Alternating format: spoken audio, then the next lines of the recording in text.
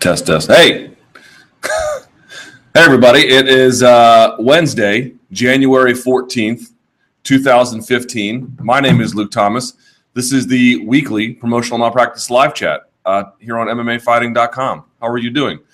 Today on the docket, we'll talk about a big weekend in combat sports. Bellator 132, World Series of Fighting, which is Friday. World Series of Fighting 17, which is Saturday. In addition, kind of a boxing match you may want to pay attention to. Bermane Stiverne versus, or Bermane, however he pronounces it. I've heard both. Versus Deontay Wilder. That's going to be a crazy one on Showtime. Then on Sunday, the bigger one of all of them, for anyone who's MMA related anyway, Conor McGregor taking on Dennis Siver on Sunday night. It's a big weekend, man. It's a big weekend. So also we have invariably Jon Jones doing all the things that Jon Jones does that makes everyone crazy and want to punch me in the face. I saw your comments last week over on YouTube. Crazy. Anyway, but we'll get to all that and everything else you want to talk about. Best place to do that, of course, is on MMAfighting.com in the comments section. The comments that turn green get priority. You can email me at luke.thomas@sbnation.com, and you can tweet me at SBNLukeThomas. I should note that a lot of folks emailed me.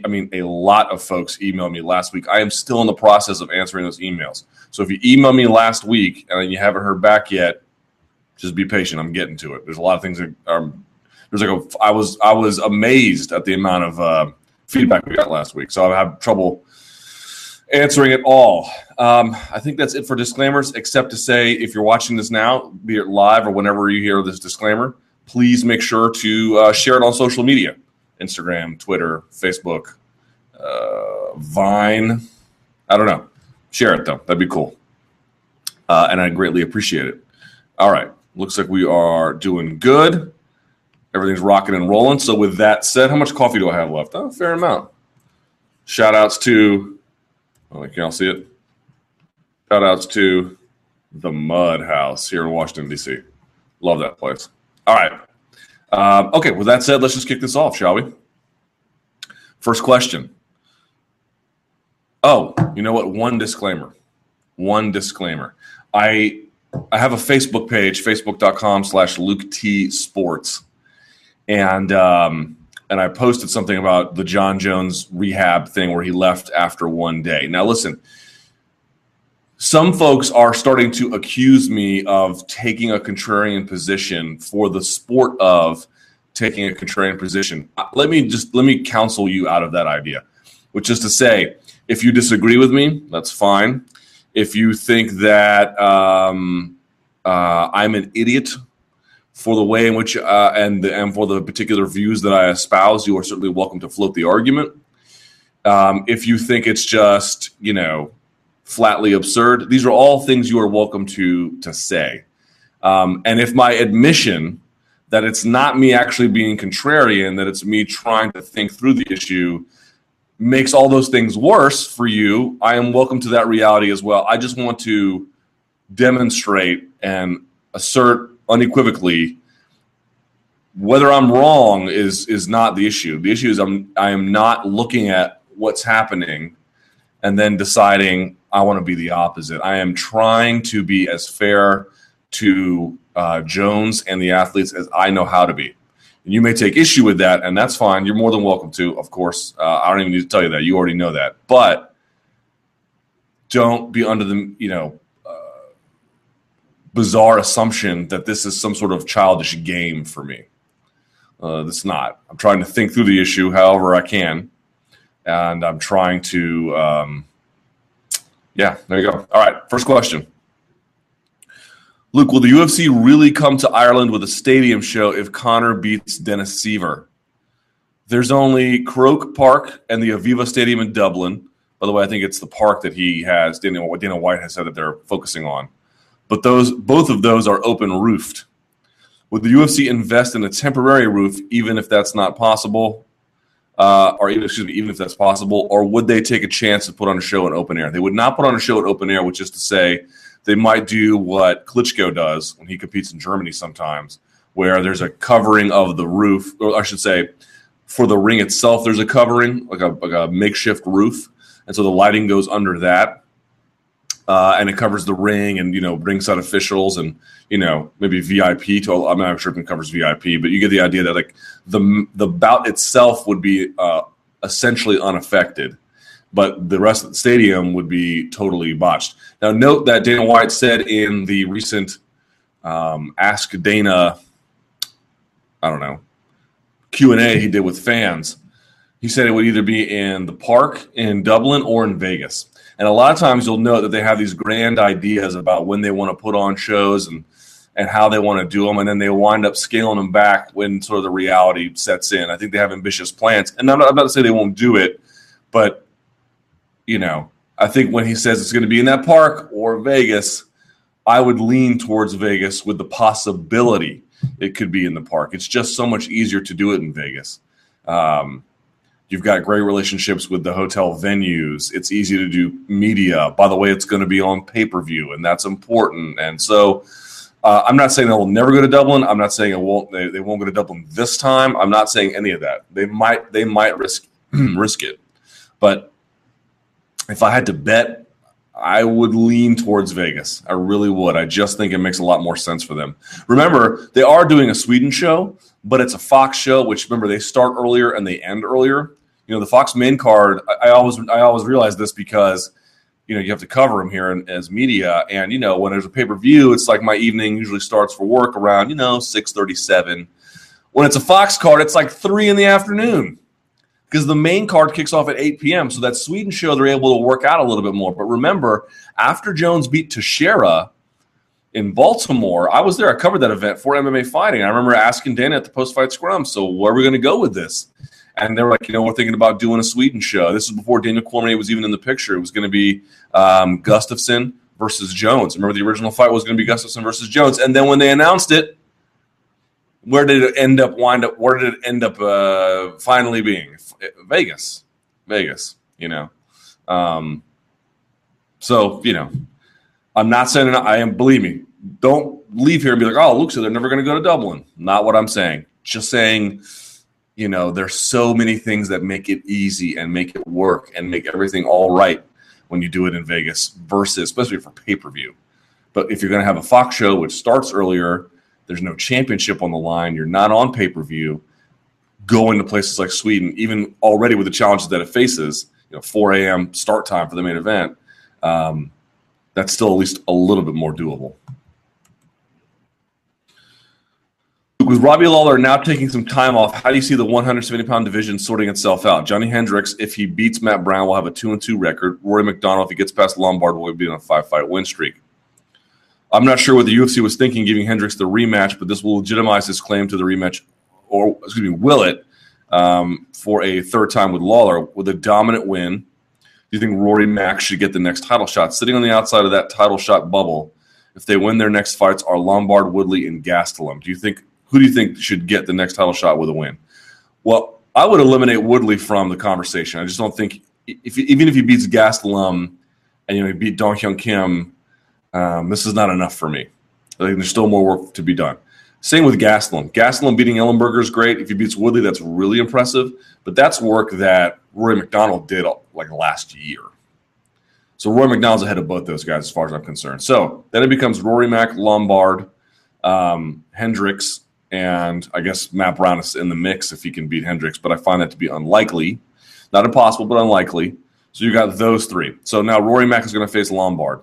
I suspect, obviously only one of those guys is going to win. I suspect it'll be Rory Mack, but again, crazier things have happened. So that leaves Hendricks coming off a win off Matt Brown, and then Rory Mack coming off a win over Lombard. If things happen as they're, reasonably likely to happen. That tells me what you should do is then Lawler versus McDonald, because the Canadian market could really use it. That's one. And then you give Hendricks the winner of Gastelum versus Woodley, especially since Woodley and Hendricks have unfinished business from their wrestling days. That to me is an interesting fight that you want to make. I would like that a lot. Or Gastelum, if Gastelum wins, it's fine. That works too. And then the winner of that gets a title shot. And then Lombard can face off against Matt Brown. Lombard can face the loser of Hendricks versus whoever. You get to see. So that's to me how it plays out a little bit.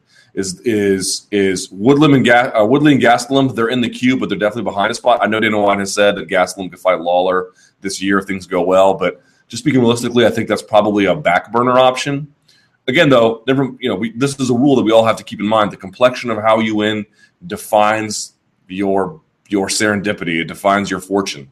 If you go out there and you're number 2, number 3 in the queue, and then you have this balls out, guns blazing performance, you can jump the line. So that's that too. But if I'm gaming it out in my head, I think Lombard loses to McDonald. I think McDonald keeps going. If I'm just a betting man, I think Hendricks beats Matt Brown. And I think that between Gastelum and Woodley, I don't know. I haven't quite decided yet, but either way. So then I think you give Lawler versus Woodley. You can do Lawler versus Hendricks again too, but I just don't think you want to do that to Rory or the Canadian market. So I think you get Rory being the next title shot, and then you get Hendricks fighting the winner of Gastelum versus Woodley. And then you go from there.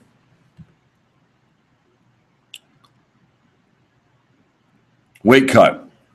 Okay, so I know that weight cutting has always been a part of MMA and wrestling, but it has always bothered me. For example, it bothers me that a fight is at 170, but guys are never 170 on fight night. Johnny Hendricks spoke in regards to how bad this weight cut was and thought about possible retirement, cutting from 218 to 170. Furthermore, sometimes fighters have a significant weight advantage and are 20 pounds over their weight class. Cormier versus Henderson, albeit Henderson was 195 that night. I guess I just find it ironic that a fight is deemed at a certain weight class, even though none of the fighters are actually at that weight on fight night. Moreover, unless you have a clone of Dolce running around, weight cutting can be a dangerous and inefficient, not to mention laborious process. What say you to having fighters weigh in on the day of the fight so as to have fighters actually fighting in their actual weight class? This is a topic that gets revisited on this chat, and I think in MMA discussions generally, particularly when you see statements like Hendricks, where he's contemplating retirement. And I saw folks being like, why doesn't he go to middleweight? Well, maybe that doesn't interest him. Maybe he thinks that the only real competitive advantage he has is at welterweight. Whatever you think about how we do it middleweight doesn't matter. So the reason why retirement might come into play is also because when your mind is that, that weight cut struggle is truly a test of mental fortitude to an unhealthy degree, but that's what it is. And when your mind has been it's a slow form of torture, to be perfectly honest, is what it is.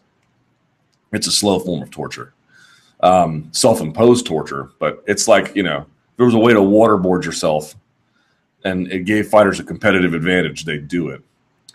And but by the time your mind is at the end of that process, particularly one from where you're going from 218 to 170, you have exhausted virtually every mental resource surrounding self-preservation and consideration for the future. And so he was probably in the depths of despair in the moment of that weight cut. And then afterwards, just sort of thinking about how unbelievably taxing it was. He wanted no more of it. I'm sure he's going to be reconsidering that a little bit as he goes forward, as he manages his weight more properly in between. But I just mean, I wouldn't take that as like, I think that's more a reflection of how he felt versus how he feels. I'm sure he drew a line in the sand. I don't mean to say that, but I think he'll go through another weight cut and be okay, even if it's a tough one. I just think what you're hearing is that echo in time from that one precise moment where things went poorly. But look, I'm not sure what to tell you guys. Weight cutting is incredibly dangerous at times, yet incredibly common. And it's common because it's easy to do in terms of, it's available to everyone, and some people do it better than others, but it's not hard to cut 5 pounds, even only 10 pounds, depending on your weight class. You can do it improperly and still win. We've seen that a million times. This is the thing where you have all the incentive in the world to do it. Everyone around you is doing it. There's peer pressure to do it. There's career pressure to do it. And if anyone has a good idea on how to stop it, let me know. But mat-side weigh-ins are a bad one. Same-day weigh-ins, I think are a bad one. You can make that work in another circumstance. We've discussed it on this very chat, how the NCAA has this entire, university-funded apparatus and then, maintained by the NCAA of monitoring weight class, monitoring your weight in your class over the course of a season and having specific methods of measuring the hydration you have and what you need to compete. And it's a really hands-on process because you are a member of that university. You are seen by your coaches day in, day out. they are in some ways responsible for you. And they just have a tighter control over what's happening. And so you can get weigh-ins on those kinds of circumstances where guys aren't killing themselves. We simply lack those resources here. There's too much open space in how a fight is run and how an event is coordinated for that to be those kinds of controls. It just is not possible right now. It would take a massive influx of cash and organizational infrastructure and resources to do that. And you would also lose a lot of fights, because when would you do that? During fight week? I mean, these guys get monitored all the time at their university, and then before events and after events and through the course of the season, which isn't to say it's not a grind or it's not difficult, but it's not what it once was. People are cutting significantly less weight than they used to, but they're able to do that because they have mechanisms in place to make that happen that we simply do not in this current space. So are you upset about guys cutting weight? I understand. Are you struggling to find a way to fix it? By all means, come up with some solutions. What I would tell you, though, is, I would just incentivize it. Maybe this is an idea. Like, you don't ever want to penalize a guy for cutting weight. I don't think if he misses weight, you could. That's part of the restrictions. But here's what I mean. Imagine you could measure hydration, and you can. Anytime you're above a certain level of hydration, you get a bonus. You don't get penalized if you're below it. You just, you get your show money, your win money. Hey, you might get a performance of the night bonus, but here's an extra incentive. If you come in with a certain proportion of hydration in your body, which they can measure, we'll give you an extra $5,000, showing us you're cutting less weight. Maybe that's a way to go about it, but other than that, I don't know. Given the current abilities and limitations, I really don't know. You get a guy doing mat side weigh-ins, they're gonna take every possible measure. Oh, that's my wife. Hey, I'm in the middle of my live chat. I can't talk. No, love you. Bye. Sorry, guys. All right. Luke, do you think the reasons the UFC not calling Benson Henderson and letting him know that his opponent had been changed to Cowboy Cerrone, who found out about his new opponent from Cowboy himself? I don't know. It's one I want to ask. Do you think that this was a calculated effort on the UFC's part by not telling Bendo about the change to force him to agree to this bout agreement with little or no resistance by him, by putting it out in public first, which is true, is quite shady? Or do you think this is a simple fact that UFC just doesn't have their shit together? Oops, sorry. That's him saying it. Not me. I apologize. I should have said S. Ben, being a former lightweight champion who has fought for the organization for the last 4 or 5 years, headline cards, and the UFC not treating him as a loyal employee, I think is essy on their part. I don't know. I really don't know. I hesitate to speculate on this one. To your point, it's just unprofessional. But one wonders if Cowboy did it and then put it out on Twitter before they had a chance to tell him not to, and then it just sort of steamrolled into something. I don't know. I don't know how that worked, but that is one where I intend to follow up on. So I'll leave it at that. But it's a fair question. It's an interesting one where you're finding this out more and more. These guys are getting notified in the weirdest way, or no one's telling their management, or their management's finding out after the fact, or it can't all be a coincidence, but at the same time, it's not clear exactly what it means. I think until we have better information, we should give everyone the benefit of the doubt here, while still acknowledging that's not the way to go through business. It should be kept private until both parties know and understand and consent to what's being changed.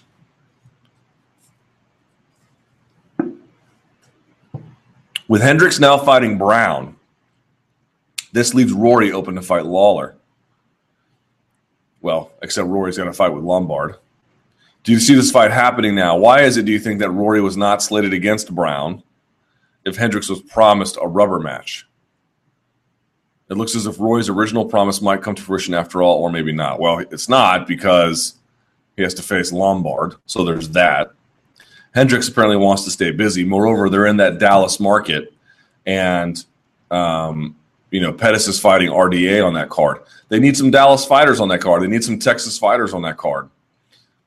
Hendricks is from Texas. I think he works out of Dallas, as a matter of fact, for the most part, even though he wrestled for Oak State.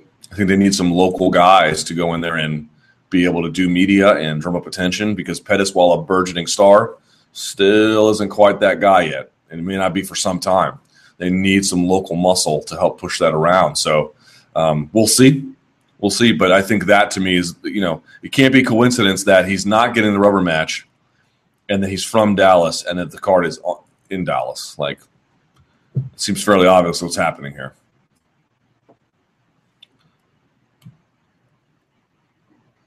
Luke, with a win on Sunday night, would and should Cerrone overtake Nurmagomedov and secure the next title fight after Rafael dos Anjos' fight with Pettis? He might, but I don't think he will. First of all, I haven't seen the rankings. Let me see how the rankings play out right now. YouTube.com/rankings. As bad as they are, you need to know who's what and where, because that never hurts. All right, let's see. Lightweight. Light nubs. So Nurmagomedov is 2, Cerrone is 3. If Cerrone beats Benson Henderson, who is 5, he could do it. Here's what I would like to see.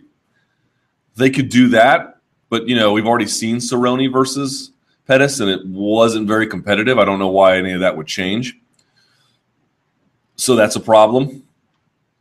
I've often mentioned Nurmagomedov is, to me, I would like to see him fight Pettis next. But he's been out for so long, I'm not sure what the right way to handle it is. Here's what I would prefer to see. It's just a matter of personal preference, and there's a lot of arguments against it, which I fully acknowledge.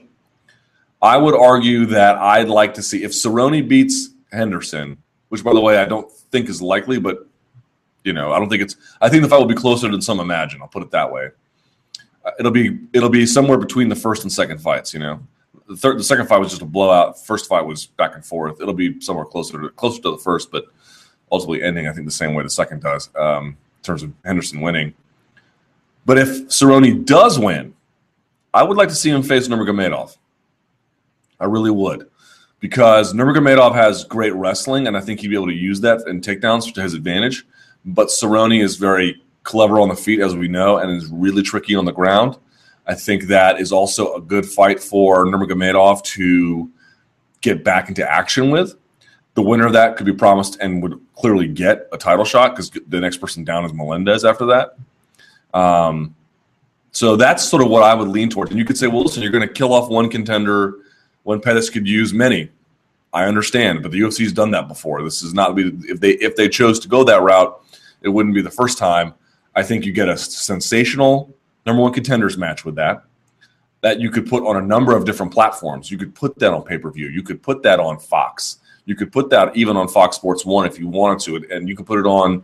It has such value to them, and because Cerrone is such a ubiquitous fighter for them on so many platforms, it can go anywhere. It could be an attractive co-main event or a feature fight on a pay-per-view. It could headline a Fox card. There's a lot you can do with that, and people really respond to Don Cerrone. So even if they don't know Nurmagomedov, I think the Cerrone bout gives you some help, and you could have a great co-main event as well. So that I think it has that kind of real value. Not a lot of fights you can put just in any role. I think Cerrone versus Nurmagomedov has a lot of different holes it could fill. And again, Nurmagomedov being off that long and then just catapulting right into a title shot. It feels like a waste if you do that. It feels like a waste. You got this guy who is incredible in Nurmagomedov, but he's been out for a while. Pieces of his game are still coming together. You just rush him into a title shot right away, especially while Cerrone's been doing this. Doesn't make a lot of sense to me. And again, you could say, well, Cerrone should just go back and get another shot at Pettis. But like we saw it the first time, and it was deeply, deeply non-competitive. So I just think that's the way you go. You sacrifice a little bit. You just say Cerrone versus Nurmagomedov, winner of this for sure gets the title shot, and then let the chips fall where they may. That's what I would like to see. Robbie Lawler versus Roy McDonald 2 for 5 rounds. Who do you take and why? So I actually went and recently rewatched their fight, the first one. It was different than I remember it. I somehow remember the fight being a little more dominant for Lawler than I was the second time I watched it. You know what's funny about Lawler, and this happens both in 3 and 5 round fights. He seems to fade in the middle rounds, the middle portion, I should say, of a fight. You know, he has a strong to decently strong opening. I would never say he's not a weak opener. He's not a slow opener. Sometimes he comes out barnstorming. Sometimes he comes out really good. So I understand there's a bit of a difference there, but he never comes out weak. I think we can put that aside. And he finishes strong for the most part, too. He didn't finish so strong in the Hendricks fight, but you've seen just so many times where he's turned things around, both in a round itself and then especially late. But he has this weird thing where kind of in the middle of a fight where he gets, the flute plays for the Cobra and he kind of gets dazed and he gives up a round or several minutes of a round anyway. And he did that in this fight. If you go back and watch Lawler versus McDonald from, I think, UFC 167, he had nothing for McDonald in the second round. McDonald got a takedown, was able to, from butterfly hooks to land savage ground and pound, passed a little bit, and Lawler clearly lost the second round. First round was pretty close, although I would have given it to Lawler based on the strength of some leg kicks, which Rory never checked. But in the third round, that's where things changed. He came out and barnstormed Rory, and Rory had a little answer for it. Tried to get, stalling with takedowns a little bit, but just could never hold him down, either because Lawler stood up or the referee even stood them up. Couple of things to note. One, when Rory had him on the outside, that's when he was in not only a little danger, but was able to score a little bit. But the problem was, while he was not in much danger, it took him until the second round, really, and even then it wasn't as great as it could be to put striking combinations together to really do damage. In other words, he wasn't taking a lot of damage on the outside, but he wasn't really doling it out a whole lot either. A couple of good jabs here and there, checking Robbie with high kicks. They were blocked, but, making him just be aware that that's coming. But there wasn't he had a good couple counter strikes over the top, a good right hook over the top. But what happened is the difference between the first and the third round was that Lawler would pursue, Rory would take evasive action, and then the fight would reset. Lawler was the aggressor, and he would try to blitz him a little bit, but they weren't hardcore blitzes. That's not what happened in the third round. They were hardcore blitzes. He would not stop. He would eat a shot to give 2 or 3, and you could see it was a pretty valuable trade. And at that point, Rory, the evasive maneuvers that were working in the first round, they didn't work here. And on the inside, Lawler is much more compact, much more explosive, can bang out huge shots in tight quarters, uppercuts inside, elbows over the top, even short, tight, winging hooks. He was able to land those, and it gave a lot of problems for McDonald dropping him. McDonald couldn't hold him down. So and that's the other part too. The wrestling between what Lawler showed in the McDonald fight and then what he showed in the second Hendricks fight is a universe better. Now, I still think that Lawler would be taken to the ground by McDonald, but maybe not with the same amount of ease that he got him down in the second, even to the third to some extent. Especially the single leg defense has gotten significantly better. So I would still favor Lawler. For me, I think that Rory can do better. There's some room for improvement. But when you go back and watch that first fight, the best place he was still a place where Lawler could win at range. Lawler was much more active with leg kicks. And he took a couple body shots, nice body kick. Again, a couple of good jabs. But Rory needs to he doesn't need to go from here to here, but he needs to go from here to here maybe with offensive output at distance. He's a little too hesitant with it, and as a consequence, he can't really seem to do a lot of damage, collect a lot of points, really put someone in danger. So what happens? If you don't put someone in danger by that third round, here comes the bulldozer that is Robbie Lawler. And it's, when Robbie Lawler is motivated in the space of a round because he feels like he might be down on the cards and he still has energy and he hasn't taken a lot of damage, good luck stopping that. Good luck. And that's sort of where he found himself in that third round. So that's how I would play that one out. I think I'd still favor Lawler. Lawler, we know, can go 25 minutes, and he might fade a little bit in the middle, but he starts strong and he finishes even stronger. And I think that given the given the ways in which their offenses met the first time, there's still more ways here for Lawler to win.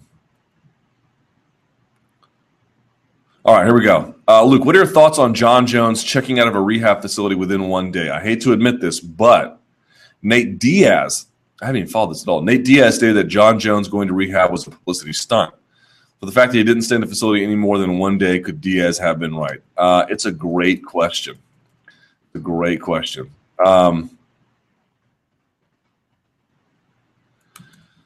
It's crazy about all this whole stuff, and I know you guys got real bitter at me because every time Jon Jones is so reviled that if you defend Jon Jones, people want to kill you for it, which I partly understand. But let me just say a couple things about this Jon Jones situation. Number one, I don't know what's happening in his real life. You hear things in one ear, you hear things in another. Greg Howard had a couple of opinions in his article. No one really knows that I know of for sure. Because everyone on Twitter after the fact is always like, yep, I've been hearing these rumors forever. Well, you didn't publish anything because all you heard were rumors. And maybe you've seen some things personally. I've never seen anything. All my interactions with Jon have been in professional contexts. So, he came here one day. Remember, I had to sit down with him. Or, I see him at media events. Or when they did that concussion thing where, remember, it was Viacom and UFC and Showtime. Or it was Golden Boy and Top Rank all together. Jon was there as well. Jon spoke there. So I've seen him in these kinds of contexts. I've never seen him outside his personal life. So I don't know what is happening. And that's a deeply unsatisfying answer because you want me to give you skinny. Have I heard some things? Yeah, I've heard some things, but just none of it is really it's such delicate information that I can't corroborate. I just think it's irresponsible to share. But it does give you pause, because I don't know that it's coming out of thin air. And so here's what I would say, man. Look, I don't know his personal life. I've been told enough that as a general rule, I can determine he likes to party. But these are deeply uncommon things for someone who's a 27-year-old male, particularly one who might be the best fighter ever and is rich. I think people, and maybe because I haven't made my argument very well, I think people have misunderstood some of what I mean when I say he used, when I try to defend his coke use, because we don't really know the extent of it. If it was just a recreational bit of drug use that he had that showed up, maybe he did it at the beginning of camp and something he does infrequently, I don't think that's my business. It's not punishable by the NSAC. If you want to turn it into a criminal matter, that's something you can do. If Reebok wants to take issue with it, they can as well. But if it's just that, I think obsessing over it is ridiculous. And I think trying to assassinate someone's character for what is very common behavior for people of that demo is ridiculous. But on the flip side, if I were a trainer, would I want my fighter, no matter his level at all or her level, to be doing that? Certainly not. Do I wonder if those, if he has bad habits, are they slowing his progress?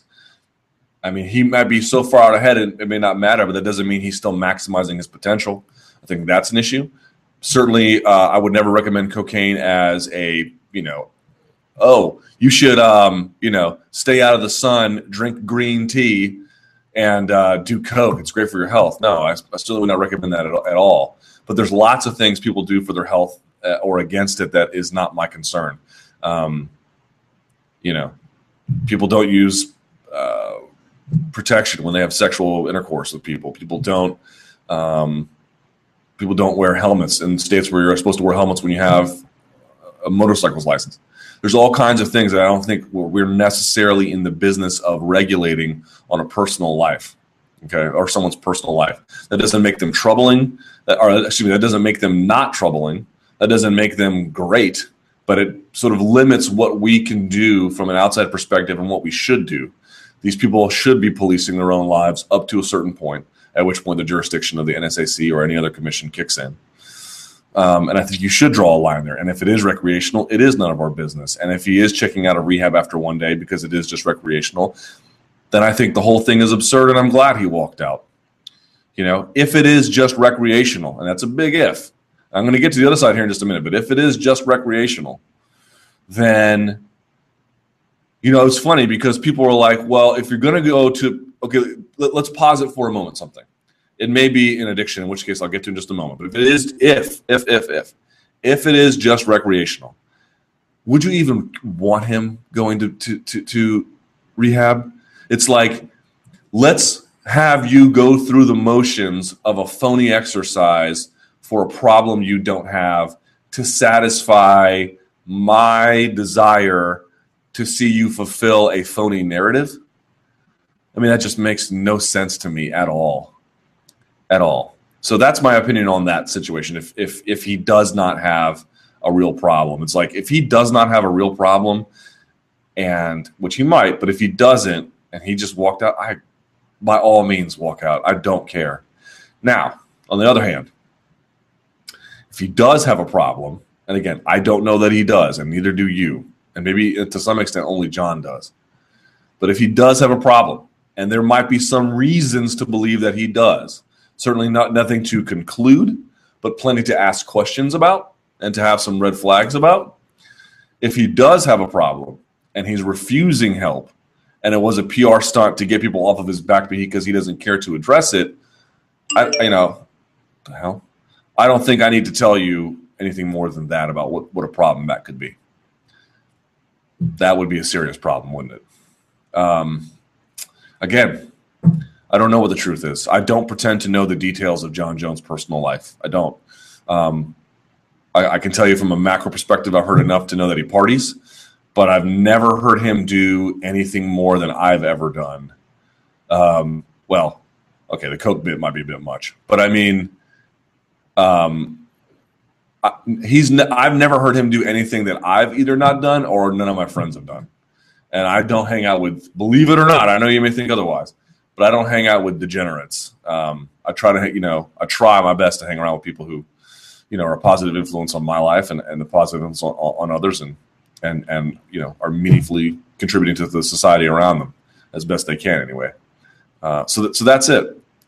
But it's just, and here's what I'll say against Jon Jones that I just think is inevitable at this point, because I've been fighting this current of like, it's just impossible to have a conversation about Jon Jones without either some of it, or in most cases, the majority of it being about his character. And for me, it was just incredibly nauseating. It's like, why are we doing this all the time? But the fact of the matter is, and again, if it's just recreational and he's leaving rehab for one day, okay. But I will say in the totality of his actions, there's also an argument to be made that he, I don't know if brings it on himself is the right word, but he certainly does not make it difficult for his critics, however irrational they may be, to make his character and his judgment issues relevant to any conversation about him. And I think that's what I'd like to see go away. It's like, how did George St. Pierre do it all this time? You think he was at home on Friday nights reading books? You know what I mean? Like, I don't know what he does in his personal life. I doubt he's a virgin. You know what I mean? Like, I don't know these to be true, but just a reasonable speculation on my part. I'm sure he's had his fair share of fun, and whatever that may be, I don't know. But I don't think that he's at home in some sort of like monkish celibacy and distance from the rest of society. I don't think is what's happening. Yet he's managed to, for the most part, stay out of trouble. He's managed to never have something of this magnitude plague him. And certainly, as far as we can tell, nothing like that ever be relevant to the context of professional competition. Like, we still don't have those test results yet from Nevada, which, by the way, is just like unbelievable. So I don't know, you guys. I don't know. I'm tired of the story, believe it or not, and I'm tired of like defending Jones, and I'm tired of everyone thinking I'm being paid to defend him. I want to have conversations about him that don't involve this stuff, but I am also willing to admit, to get to a point where we can do that, it is entirely incumbent upon, like, I think so much of Jon Jones' hate started out irrationally, and I think much of it still is irrational. But if you give someone irrational just enough ammunition, you've created an entirely new dynamic. You've created an entirely new dynamic because they may have started out with, I don't like this person. But now, after the fact, I've got all these reasons. And some people, some people didn't start hating him until the DUI. I understand that. Some people didn't start hating him until go get some fans. I get all that too. People came along on their own methods. But sorry, a lot of the pushback started early because I guess he has that effect on people, But at this point, whether you think it is fair and whether you think it is right and whether you think it is important, I would just take a timeout. It doesn't matter what you think about that anymore. It is part of your identity. And if you want it to go away, you basically have to change your identity, not who you are, but how much we get to know you, how much of that is a shared experience with us. You shouldn't be testing positive for drugs like this, even if the NSAC, is or isn't going to do anything about it. You should just not have it happen, really. You are a partner to Reebok. You are a partner to the UFC. You are not being a good partner when this happens. And I'm not trying to be overly judgmental about it, but it's hard for anybody to be like, well, listen, we have a great partner. Sometimes it tests positive for cocaine. Like, who would say such a thing? So this is what I'm trying to get. It's a difficult position, and in some ways it sort of meanders a little bit. I get it. I'll move on from the question because I just want to address it and then be done with it. But at this point, the only thing I'm just like saddened by is that I'm afraid that through his own actions and just through the way in which things have happened, it's just I'm afraid we'll never be able to have a conversation about Jon Jones strictly on the terms of what happens in one of his fights going forward, at least not for the foreseeable future. Last thing I'll say about this, though, whether you hate him or love him, irrelevant for this particular point, I do think we've entered a new era of Jon Jones' popularity. I do think this will elevate him in a way, assuming this whole issue doesn't ruin him. But if he's able to get back on the horse from a competitive standpoint and at least keep doing what he's been doing for the most part, and I mean, by that I mean a certain level of performance in the cage. I think this whole thing, we're talking like, well, we'll see what happens in the next fight, and there's a good chance it may propel him. I think that's past us. It's clearly propelled him in a good way and in a bad way, but it's clearly propelled him. He is clearly on a different level now than he was. I think that fight did him huge favors, and I don't think that the cocaine issue did him huge favors, except in the sense that it has made him a more visible figure of scrutiny. And when that happens, you have reached another. It's evidence of the fact that he has attained a higher status. So I don't know that every pay-per-view is going to do from here on out. He's going to do 8 gazillion buys. I'm not saying that, but I do think he took a turn after that, with that fight, and then after that fight of popularity now, where maybe he is becoming the star for better or for worse that we always thought he might be. He just took a really different path to get there. One of his greatness and one of his personal failings. And together, that has made for such a compelling person and idea to contemplate that it has collectively pushed him up. What do you think of Kelvin Gastelum and Hector Lombard being the leading candidates for Tough Latin America 2? Seems like a good fit, especially if Kelvin beats Woodley at UFC 183. I don't know, man. I mean, Kelvin was on The Ultimate Fighter, and so recycling him as a coach after all he's done is great. I think Hector Lombard would be awesome because he deserves the attention. Still, I wonder, although he hasn't really done enough to really merit the position, but I still think that Jorge Masvidal is criminally underused. Ricardo Lamas is floating out there. That's another guy you could grab a hold of. I don't know, man. I'm just kind of over the whole thing. I know they got to do it and they got to find coaches. I'm over these guys sitting out forever, and then they got a fight scheduled, and half the time a guy pulls out because he gets injured. Lombard's not so bad for that, and neither is Gastelum, but I don't know. I'm not opposed to it in the given the way things are just going to run, but I'm kind of just over this whole thing. Like, oh God, this guy's sitting out for if 2015 is going to be the year of fun, and I think it is. I'll get to this more in a moment. If 2015 is going to be the year where you're like, you know what, guys, let's just sign some pro wrestlers, man. Let's just have some fun. You know what? Okay, he's got to go through Dennis Siver, and that's not the toughest challenge. It's not the worst either, but let's just do it. Let's just do it. Okay, fine. The last thing I want to do is tie people down, especially exciting fighters like Lombard, who is exciting for the most part, and Gastelum, who's always exciting, to these lengthy terms of servitude to a reality show, which I understand has importance, and the UFC, I get all that. I'm just telling you, I'm not particularly excited about it.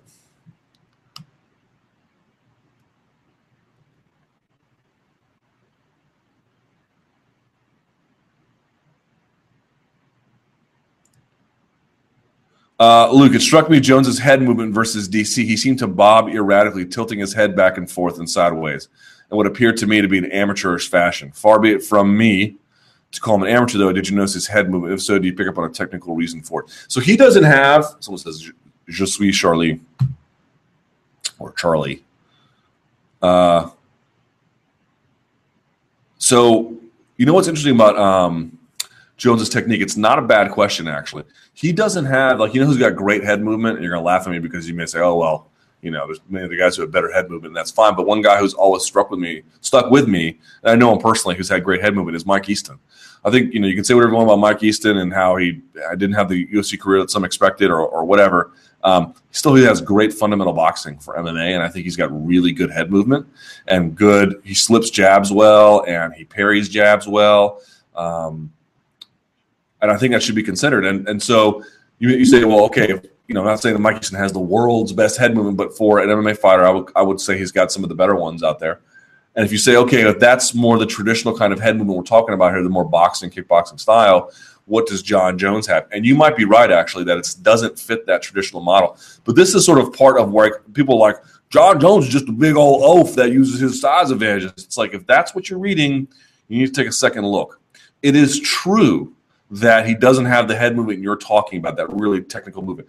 He doesn't have that technical movement from his footwork either. He has decent footwork in terms of where he puts himself, but he doesn't have, balls of your feet kind of footwork. He's not really, moving and circling out in ways that you'd always expect.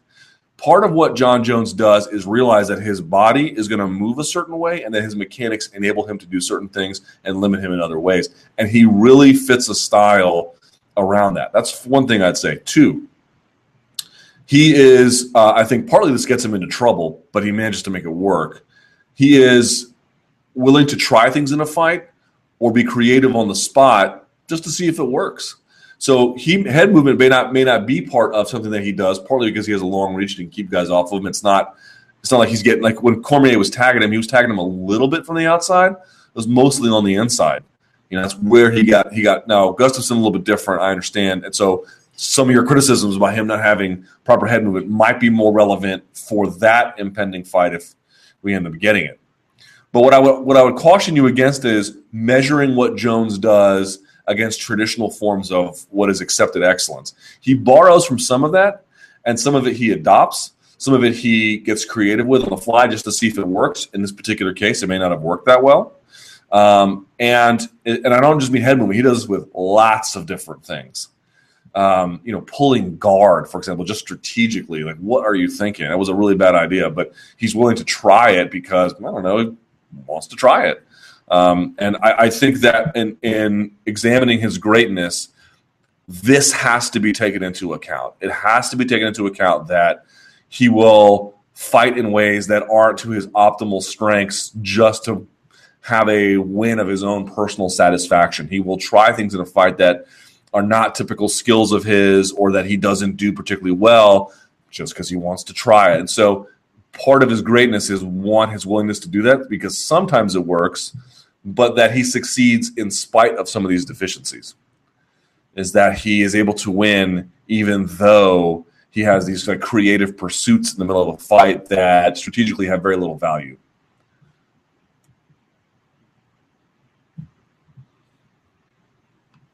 This is an interesting card I haven't heard in a while. Or interesting question, I'm sorry. Ring card girls. Why do we still have them in 2015? Isn't it a bad image for any promotion trying to gain female fans? Plus, it makes MMA fans look bad when you see the creepy obsessions with the girls online. It's 2015. People can see pretty women anytime they want on the internet. There's no reason for them anymore. Yeah, it's weird, man. It's like, you know what it is, though? It's like, in some ways, it's like, why do you have them? In other ways, it's like, are you really, why wouldn't you have them? Like, what is the concept of Hooters? Okay, it's basically a sports bar where you get lots of wings. Hey, who doesn't love wings, right? They're tasty. You get lots of wings. You get big, tall, frosty jugs of beer. Not the best beer in the world, but hey, it's beer, right? They show UFC events. So, like, what is the appeal of Hooters? Well, partly it's that if not in totality, there's nothing unique about that. I mean, their wings might be a little bit different and or better, or whatever your perspective on wings is. But the only thing that's really different is that they've got waitresses with huge busts in scantily clad clothing, hence the name Hooters. Like, this is the appeal. Like, do you need that for your wings? No. It doesn't make your beer any colder. Doesn't lower your bill. In fact, it may raise it in some circumstances, depending how much of a horned-up, generous tipper you are. And so what's the point of this? Well, the point of this is that men like to be lascivious, and there's a market for it. And it is, I agree, something of a vestigial organ of the way in which old promotions and boxing and combat sports used to work. But I would just argue that the girls seem to like it. I don't know that they're overly exploited. They're probably compensated for the most part pretty fairly, although I don't know that to be sure, but I fairly strong reason to believe that they are. While it has very little relevance and or need, it is just one of those things where it's like by having it, you create a certain dynamic that pleases a big portion of the audience. I don't know how else to say it. And because it's just shy of exploitation, it has acceptance.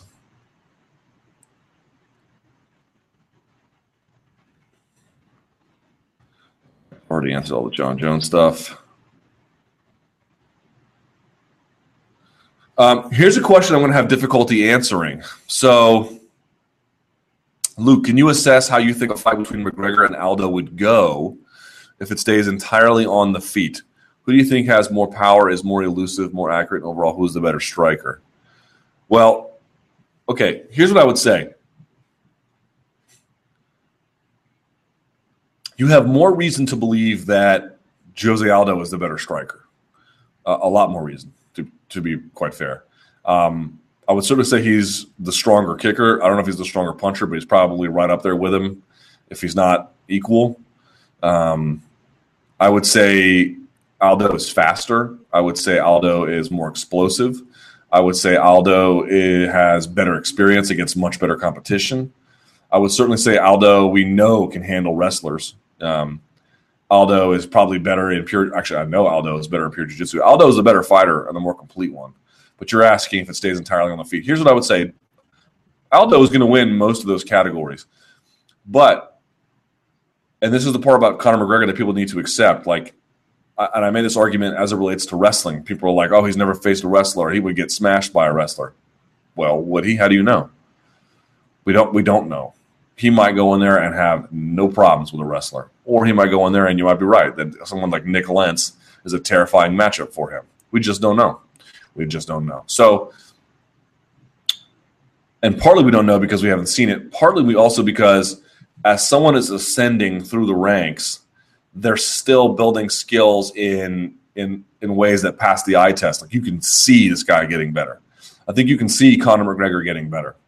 And so I want to see which one we get in this fight on Sunday. Part of my hope is that it's like I don't expect Dennis Siver to win, but I'm hopeful that he lasts long enough that we get to see some more tape on Conor.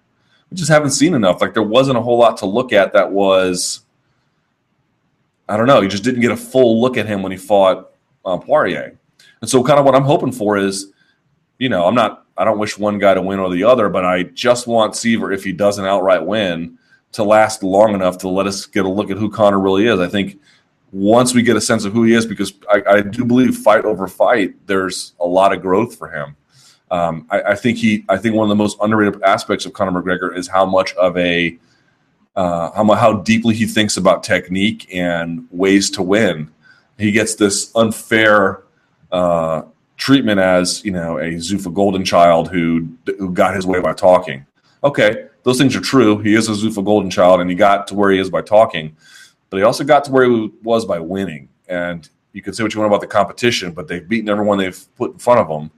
And moreover, he has done it in ways that have impressed even some of the most sincere critics, especially with the Poirier fight. And moreover, he's done it with fairly interesting technique.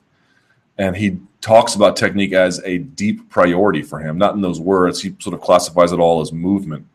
But he's got unflappable self-belief, and he takes the idea of knowing how to do these things seriously. And if you watch him on the Dan Le Batard, highly questionable ESPN show, he goes, I'm a white belt when it comes to movement. And I think what he says by movement is just sort of thinking as a fight as one continuous motion. It's not phases of the game or individual pieces you're bringing. I'm bringing jiu-jitsu here and wrestling here. It's strictly how the body moves in and out of all these different sequences. And he says, I'm a white belt there. Like, he takes like the idea of development and hard work and finding things that others aren't doing very seriously. Very seriously. So he hasn't been tested in those ways to really know what that all means, but there is enough of what we've seen and enough of what we know of him to say there is some benefit of the doubt, even for his harshest critics, that should be extended to him. I just think that the Conor McGregor show is fun, but if you divorce all that and take that all away, there's still something interesting about this guy. There's still something interesting and novel about his technical approach to the game. There's still something interesting about his ascension, and there's something admirable about his respect for skills. Skills win fights. I think at the end of the day, he knows that, and he's not saying he's going to win these fights because he's some sort of like destined creature. He talks about, I see this and I see that, but he knows when it comes time to go to the gym, you have to be doing something well, and you need to be doing something different that your opponents can't handle. And he may not speak of it in those terms, but that is exactly what he's doing. So I have a lot of respect for Conor McGregor. I'm interested to see what he can do. I just hope that his prediction of 60 seconds or 2 minutes doesn't come true, just so we can see more of him. Similar question we already had. Would McGregor Aldo be bigger on pay-per-view in Vegas or not on pay-per-view but in a stadium in Dublin? Not on pay-per-view in the stadium in Dublin. For sure. Here we go. Movement in MMA. Conor McGregor, Dominic Cruz, TJ Dillashaw have all achieved success on a very high level with their movement. Rory McDonald was even quoted as telling Ariel on the MMA Hour that, quote, he, or Conor, is on the cutting edge of some stuff. His movement and striking, I want to emulate some of that for sure. Is the future of MMA movement over single disciplines, as Conor mentioned in a recent There you go, with Dan Le Batard. There you go. Someone's been doing the same things I've been doing. You know what the problem with this whole thing is? When I say movement, here's what I think he means. And I mentioned it before. It's that no matter where a fight goes, it's all one sort of continuous application of oneself. It's not taking pieces of different disciplines and applying them in a kind of like robotic technical way. I think he's just trying to make everything muscle memory and the idea of just combining techniques into such a singular whole that you're not pulling out pieces, you're just applying it generally. That's what I think he means by movement. But the one sort of issue I have with it is I still don't know exactly what he means. I'm not sure anyone else does either. I haven't heard a good explanation of it, even from Conor himself. I think he's still trying to work it out. I think he has insight into something, but I want to know exactly what he means by that, precisely what he means, down to the finest detail. Because I think once we get a handle on that, we can get a better understanding of what it is he's trying to accomplish. All right.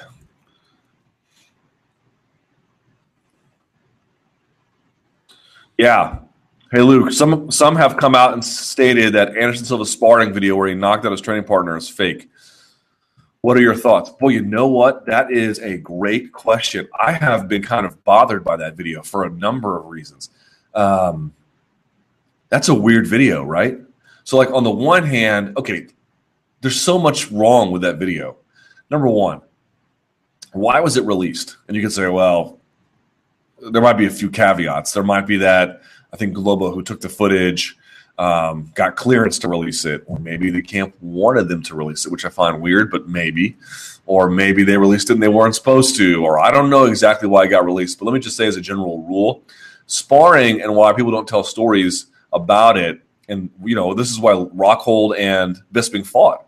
Remember, Bisping I was on set with him on MMA Uncensored in 2012 when he was like, "Yeah, I'm the king of Strikeforce, or on the Strikeforce. Let's just say I'm the Strikeforce middleweight champion." And I remember at commercial he was like, "Maybe I shouldn't have said that." But you're not supposed to tell stories like that because that information, generally speaking, is regarded as private.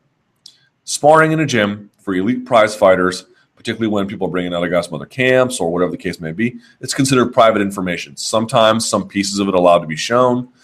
Sometimes some general things about it are allowed to be said. But there are pretty tight restrictions on it, and there are pretty important rules about privacy as it relates to it. And so I was just alarmed that something like that would get released, because when you see a fighter get knocked out like that, another reason why you wouldn't want to release it sort of for pragmatic reasons, like a fighter could be made to look bad, or relationships between fighters can be misconstrued. Like, a lot of bad things can happen when a tape like that comes out. Moreover, he doesn't just knock the guy out, but follows up with punches after the fact. Like, it was, I don't know how they spar where he's from, but they spar a lot. I don't know what you want to call it. That's hard sparring, man. That's more than hard sparring. That is bad news bears. That is not what I'm accustomed to understanding as a proper level of sparring among high level pros. But then again, a lot of that's kept private. So I don't know. That's a weird one, man. That's a truly, truly weird one. How it got released in the first place. If Anderson Silva is happy with it. I don't think it's staged, but if it is staged, that's weird. If it's not staged, it's problematic. There's a lot with that video that is just not okay.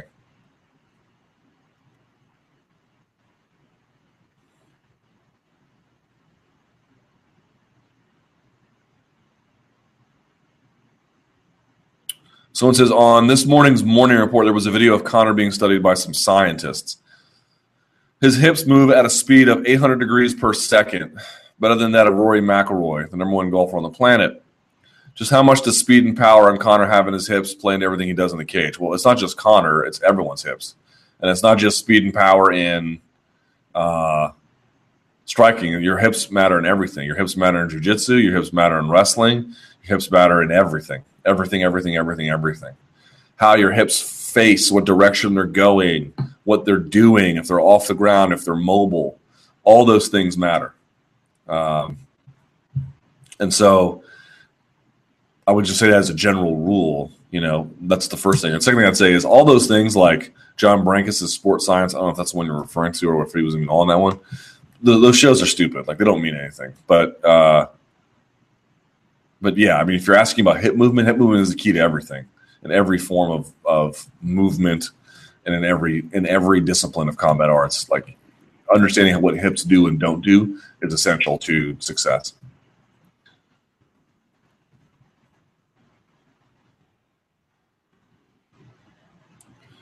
Yeah, this didn't get any recommendations, but someone says the new Team versus Team Ultimate Fighter, ATT versus Black Zillions. Your thoughts? Years ago, there was this big thing in MMA media where it'd be like, okay, this must have been around season, I don't know, maybe after season 10 or so, maybe even before.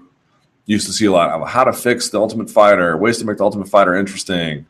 And this was always one of those suggestions. Oh, let's have team MMA, but it's not just like Team X versus Team Y, but it's like Jackson's versus Sarah Longo or, whatever it is. Seems like they're trying that now. I don't know if it's too little, too late. I don't know, man. Like, if they do it without a house where they're still in Florida and they're just shooting on location and it's like that, I think that might be kind of cool. I think the way FS1 had produced the last season Ultimate Fighter was really, really good. I really enjoyed it. And I'll give them the benefit of the doubt here. But I just, I don't know, man. I can't be the only one at this point who's like, you're pulling a little bit of blood from stone at this point. I'll keep an open mind. If it's good, I'll come back on here and be like, you know what, it's great. And I'll say as much. I did last season. But I just got a feeling, man, that 21 seasons into this, it's like, I don't know. I just don't know anymore. What do you think of Cody McKenzie saying he'd fight Dana for free? I don't think much. I think Cody McKenzie's a wild man. I know, but also Nate Diaz only getting $16,000 for a co-main event slot, a fighter that won the Ultimate Fighter and who has been with the UFC for so long, only able to make a total of $40,000 with a win. Isn't it a little ridiculous how low these wages are? Yeah, a lot to look at there for the Diaz one. First of all, there's no denying he hurt himself there with some of his antics. Even as a local Nate Diaz supporter, can admit that not doing media, even if you don't want to do it, is same with Marshawn Lynch. Everyone's like, hey, so funny that Marshawn Lynch does this to the media. Meanwhile, you just got some guy from the Seattle Post television. He just wants to go up there and do his job. He probably doesn't make a lot of money, and he's sticking his BS microphone recorder in Marshawn Lynch's face because he has to write this up, and he's just trying to get through his day. And there's Marshawn Lynch being a D-bag because it's still hilarious to see the rebels in high school talk back to the teachers. It's like, dude, first of all, this is a rigged game, Marshawn. You're going to lose, and you did, to the tune of $100,000 and more. And it's just so petty and juvenile. Just do it, okay? Just do it, Nate Diaz. If you're going to lose money, fine, but don't make it for reasons like this. So there's partly that. The other part is, every time someone's like, hey, isn't that wage low? Hey, isn't that wage low? And I'm just going to tell you the same thing I always tell you. My opinion on this is well established, ladies and gentlemen. Fighter salaries are going to be low until they act collectively to raise them. That's it. You are not going to maximize your value and get as much as you think you are worth unless you are in a unique position like a Rousey or a Jones or a Silva, unless you act collectively. You have to do that. If you do not, you just don't have enough negotiating leverage to make the same amount of money. Just a fact. So until they act collectively, some people are not going to make the kind of money you think they should make. Thatch versus Wonder Boy. How do you see this matchup going? It's an interesting one. I don't think it's worthy of a main event slot, but they don't have a whole lot of options left for that show, which just seems to be bedeviled by injuries. But I don't know. Thatch is a bit of a wild man. Wonder Boy is a little more calculating. It's a little hard to predict, I think, going in. It's a little bit hard to predict in terms of I think Thatch is a little more explosive. Wonder Boy is a little more of a counter fighter. So I kind of favor Wonder Boy. I think his takedown defense has come a long way, and I think he's good at staying out of trouble. And so I kind of lean towards Wonder Boy. He's also got a little bit more experience, but Thatch is one of those guys who can light you up pretty quick and, change between phases of the game really fast too. Silva versus Diaz on the ground. Could you give a detailed breakdown of this matchup if it goes to the ground? Do you see Diaz being able to keep it there long enough to get a submission, or do you think Silva gets back to his feet pretty easily? Silva's takedown defense against the fence has been really good. Was really good against Chris Weidman. I would say that. I think his takedown defense, opposite of that. Meaning, again, I think real wrestling in MMA is not against the cage. I think it's in the middle of the mat. And the guys who can, turn on a dime. Guys like Rory McDonald, by the way. They have that. I would call that much better wrestling. And so, I don't think Diaz has the kind of wrestling to get him down there, but let's say he did. So if it's on top, I think Diaz would probably pass with a fair amount of ease. But he doesn't. That's just not really his game. Maybe he finished. Who did he finish with the Kimura? He finished the dentist, Josh Neer, or was it T-Bag? One of the two he finished with the Kimura. But it's just not the way in which he goes about playing his game. He's a little bit more of a guard player. Even with the guard, though, Silva is not what Diaz is on the ground in terms of pure jiu-jitsu, but probably got good enough defense and just wouldn't want to be there anyway. This is not one of those bouts I see going to the ground. Unless somebody gets hurt, and even then I just see these guys finishing each other with strikes. I also am really hesitant to always be like, here's how it's going to play out on the ground. I don't know what kind of guards they're going to use. Maybe they use a butterfly guard to take the back. Maybe they Maybe they use maybe they go deep half or reversal. I don't know. I mean, that they've never done it before is irrelevant. They're both quite good and adept at it. But both, when it comes to the ground, have been labeled, I think, fairly as guard players because they just both lack in the wrestling department. And so when you ask me, how's this going to play on the ground? I'm like, I don't think that it is. And if it does, I don't think it's going to play for very long because I don't think either one really has any interest in finishing there. I think they both feel like their best chances are probably on the feet. And one's going to be wrong, but I think that's how they feel. Luke, it seems like the website comment sections have been packed lately. Is there a rise in interest in MMA recently? Yeah, it's called Jones versus Cormier. A rising tide lifts all boats, doesn't it? I don't know if there's been an interest in MMA as such recently because it's going to die back down. You're not going to see the same interest this week as you saw when Jones fought Cormier, but that's what you're looking at. They're packed because this is what I mean about Jon Jones too. Like, for better or for worse, he is an elevated figure now. And so there's a lot more of interest and attack and defense and scrutiny generally around him. I mentioned before, like, one thing that really hit in terms of traffic, that was kind of surprising was Daniel Cormier's, response to the whole positive drug test thing. A very classy response that he put out. That blew up. Like, there's just a certain amount of magnetism around big fights and big fighters that has a carryover and spillover effect. No doubt about it. You can look at this chat or look at my Monday morning analyst. Like, I did one for the weekend. So there was nothing really to talk about except I did RFA 22, Polaris, and then Dusty Harrison headlining the first Rock Nation boxing show. That Monday morning analyst is not going to do a lot of traffic. It didn't get a lot of comments, but that should be very expected. There's not a lot of interest in any of those events from a wider perspective anyway. Now, I'm still going to do the podcast because that's the way the podcast works, but you get my point. Like, I don't know if there's a bit like everyone just all of a sudden loves MMA again, but Conor McGregor got a lot of rub on the promotion for this. It was on these NFL shows, which did like record ratings. And it's coming on the heels of Jones Cormier, which has been a big, big issue.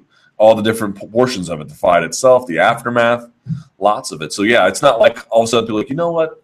I love MMA again. No, it's not that. It's that they still have a soft spot for it from a casual audience perspective, and they come around when there's big to do about it. And this was a big one, and it's having a carryover effect.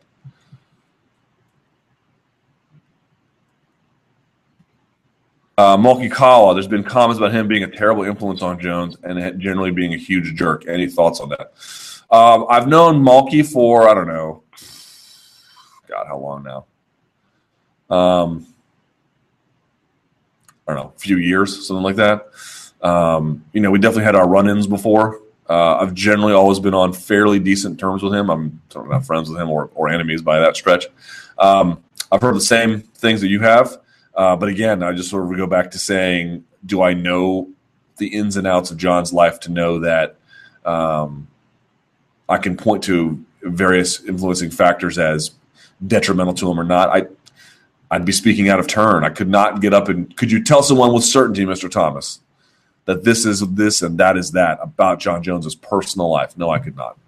No, I could not. Other reporters who have been closer to Jon, I think, would be better in that regard. Greg Howard certainly has some feelings about it. I think Jeremy Potter has spent some time with both of those guys. I think, God, who else has gotten close to him? Maybe Tim Marchman or something like that, as close to Greg Jackson.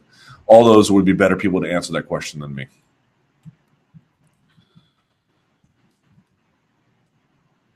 Okay, MMA Fun Police. This is a good question. Which MMA fan inconsistency do you find to be more ridiculous? 1, a champion beats a contender, let's say Jones over Gustafsson, in a close fight that many demand an immediate rematch for, and meanwhile, a champion becomes the first ever to lose his belt by split decision, Hendricks losing to Lawler, and we're all like, nah, bro, F that dude, let's move on. Or, siren sounds, it's the MMA Fun Police, stop what you're doing and freeze, Mr. McGregor. Just what do you think you're doing not fighting a wrestler yet? Officer Lentz, arrest this man immediately. There will be no more of this meteoric ascension into the title picture with highlight reel-worthy knockouts of other strikers. You must fight a wrestler before you fight Aldo and not even after you fought – and not after, even though you will fight eventually a wrestler anyway. We're the MMA fun police, and we don't like the fun without proof. Let's go piece by piece on this one. The first one was I didn't even realize Hendricks losing to Lawler was the first time a champion's lost his belt via split decision. That's kind of funny. But that just sort of tells you about that one is more explained because people kind of like Hendricks and people like Lawler. They don't really hate either of them. And so it's like, the Lawler story feels good, and everyone's like, great. Everyone hates Jon Jones. At least a big portion of people hate Jon Jones.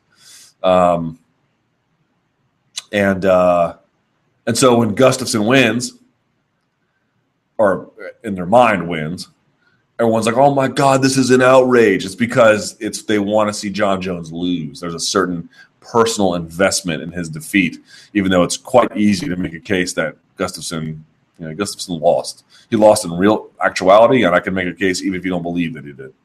But for the second one, that's the one I want to focus in on. This is the one where I'm like, and I mentioned MMA Beat, again, 2015, this is going to be the year where like, we need some cash. We need some cash right away. We're going to sign pro wrestlers. We're gonna put Conor McGregor against the schlub and all those kinds of things. Let me just say something, man. And I don't mean this to be like, how do I say this exactly? Look, part of star building and part of matchmaking generally is engineering, and part of it is luck. Part of it is serendipity. Part of it is just we've done everything we can and we just let it go and see what happens. Right? That's what it's like a space shuttle launch, You try to scientifically account for all the things you can, but at some point in the process, it's just not up to you anymore. So you just let it go, right?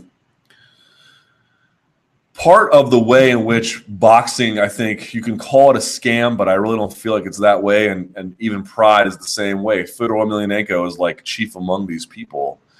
Fedor's resume, I think, is fantastic. And I think his accomplishments are real. And when he beat Krokop in the way that he did, that was 1 versus 2.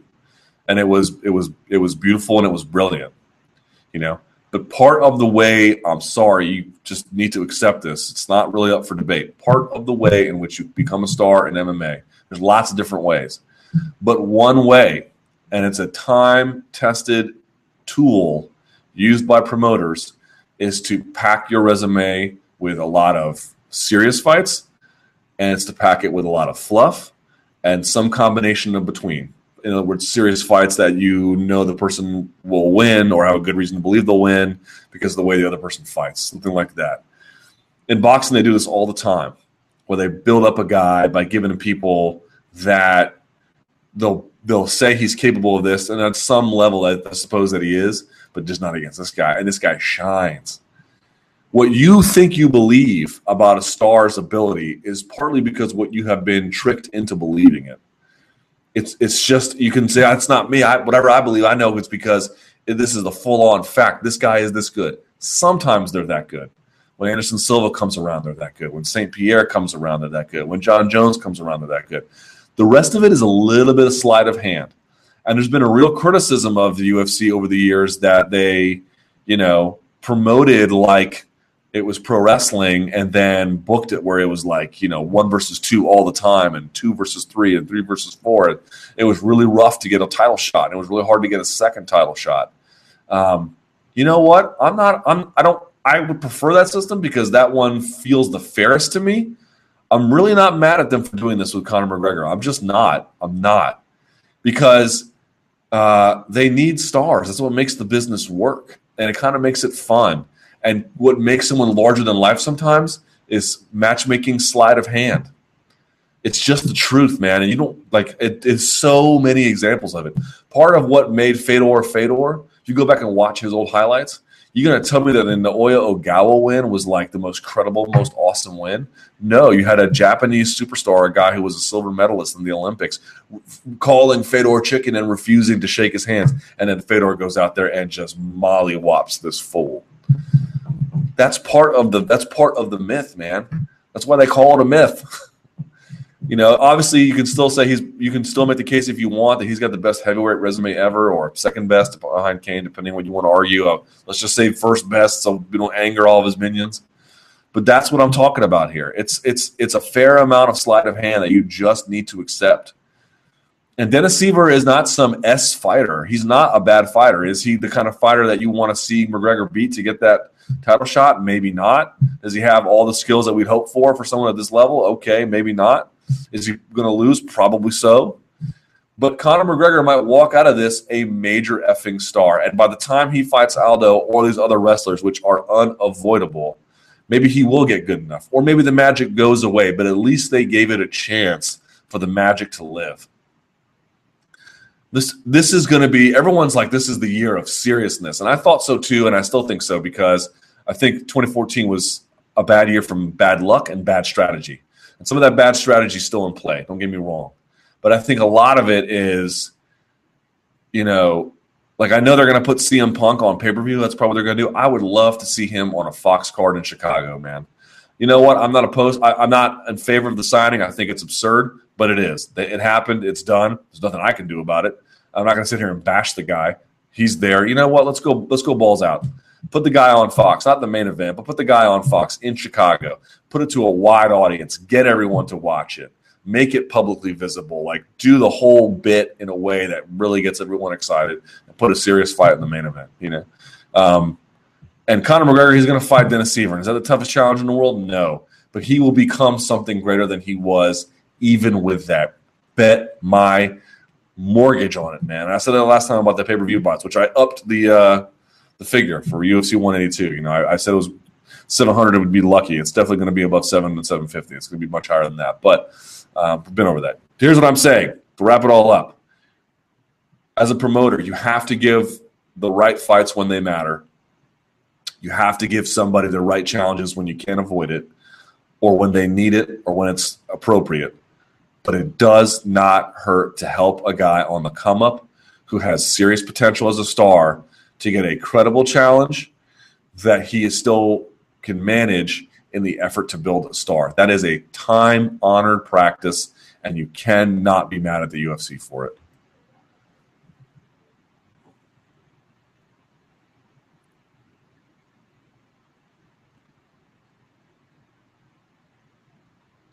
People asking about Dana. I don't know. I'm not in a position to talk about Dana. Let's see.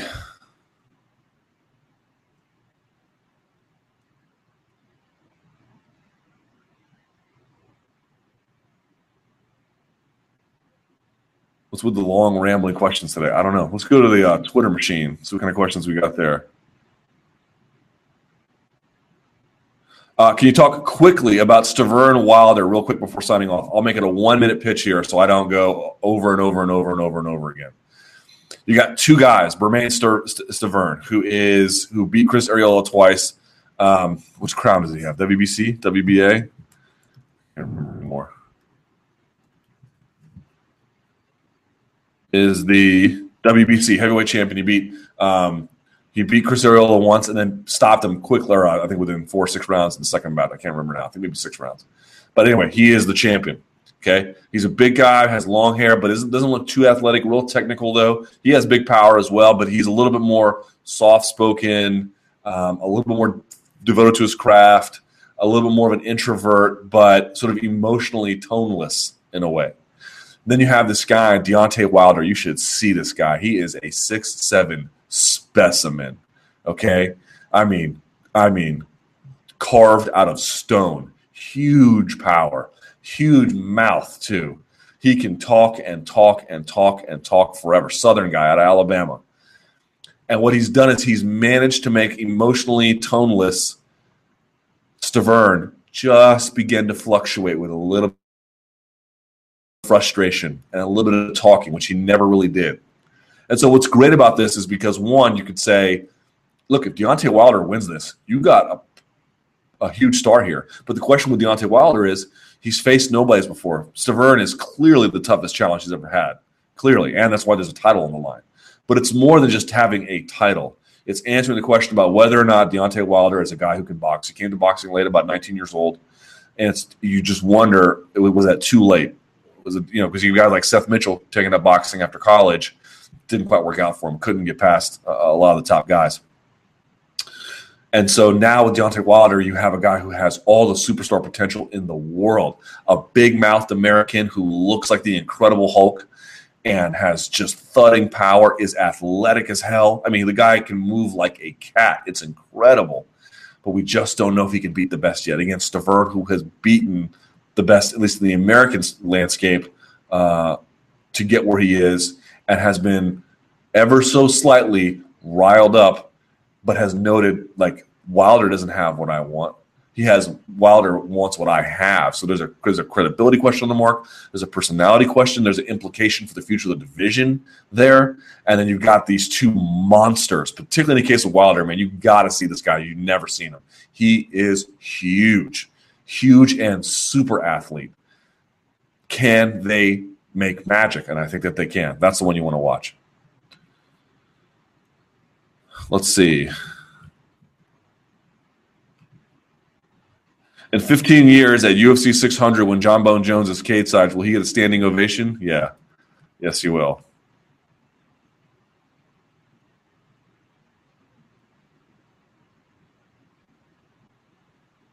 My dad once left a tilted kilt waitress an $80 tip on a $100 bill after watching a fight with me and having a few beers. There you go. What will Siver have to do in order to beat McGregor? He bounces around a little bit. I think it's avoid getting clipped with a big shot. I think we can deeply underrate Conor McGregor's power. But I really think getting in on him and fighting him in the clinch, fighting him inside, and I think getting around his waist, trying to take him to the ground, even if he's posting on a hand and moving around and having an underhook battle with you, slowing him down. Because once he hits you, it's like pop, pop, pop, pop, pop, and then you just get run over. You got to stop that from starting. And you can't desperately dive on his feet either, because then that's going to be a problem, which kind of Siver has a tendency to do, which is why I'm picking McGregor. But that's what I mean. You have to smother him. I don't know if Seaver's up to the task, but that's the one ahead of him. Thoughts on here we go. The Jones situation reminds me that we need to focus on the fights, not endorsements, private lives, contracts, and thought. We need to mostly focus on that. But I think the question about Jones is, and it's one I have to be honest with, is whether or not what's happening privately is now making what's happening in competition a relevant question. And unfortunately, Jones has brought that to some extent upon himself, although a lot of that is just, irrational fascination about him.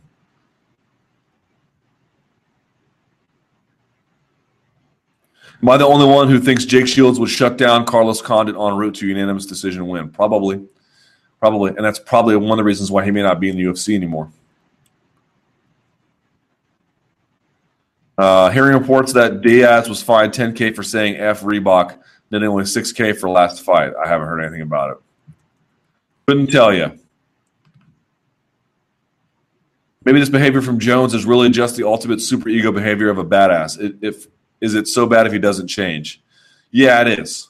And I mentioned this in my 10 points about Jon Jones. It's like, look, maybe the test they used on you was wrong and you were wronged here, and I can understand that, but the toothpaste is out of the tube. Okay, so something has to be done about it. And if it does, in fact, reveal something that should be revealed because there's a deeper problem there, then that has to be addressed. Moreover, you just have to be cautious in your life if you are a partner to Reebok, if you are a partner to UFC, and maybe he was trying his best, but maybe his best in that particular regard wasn't good enough. And you can say, the test was unfair. Okay, fine. But in Nevada, it's public record. And so it doesn't matter if the NSAC doesn't have the jurisdiction to do anything about it. The media and the fans do.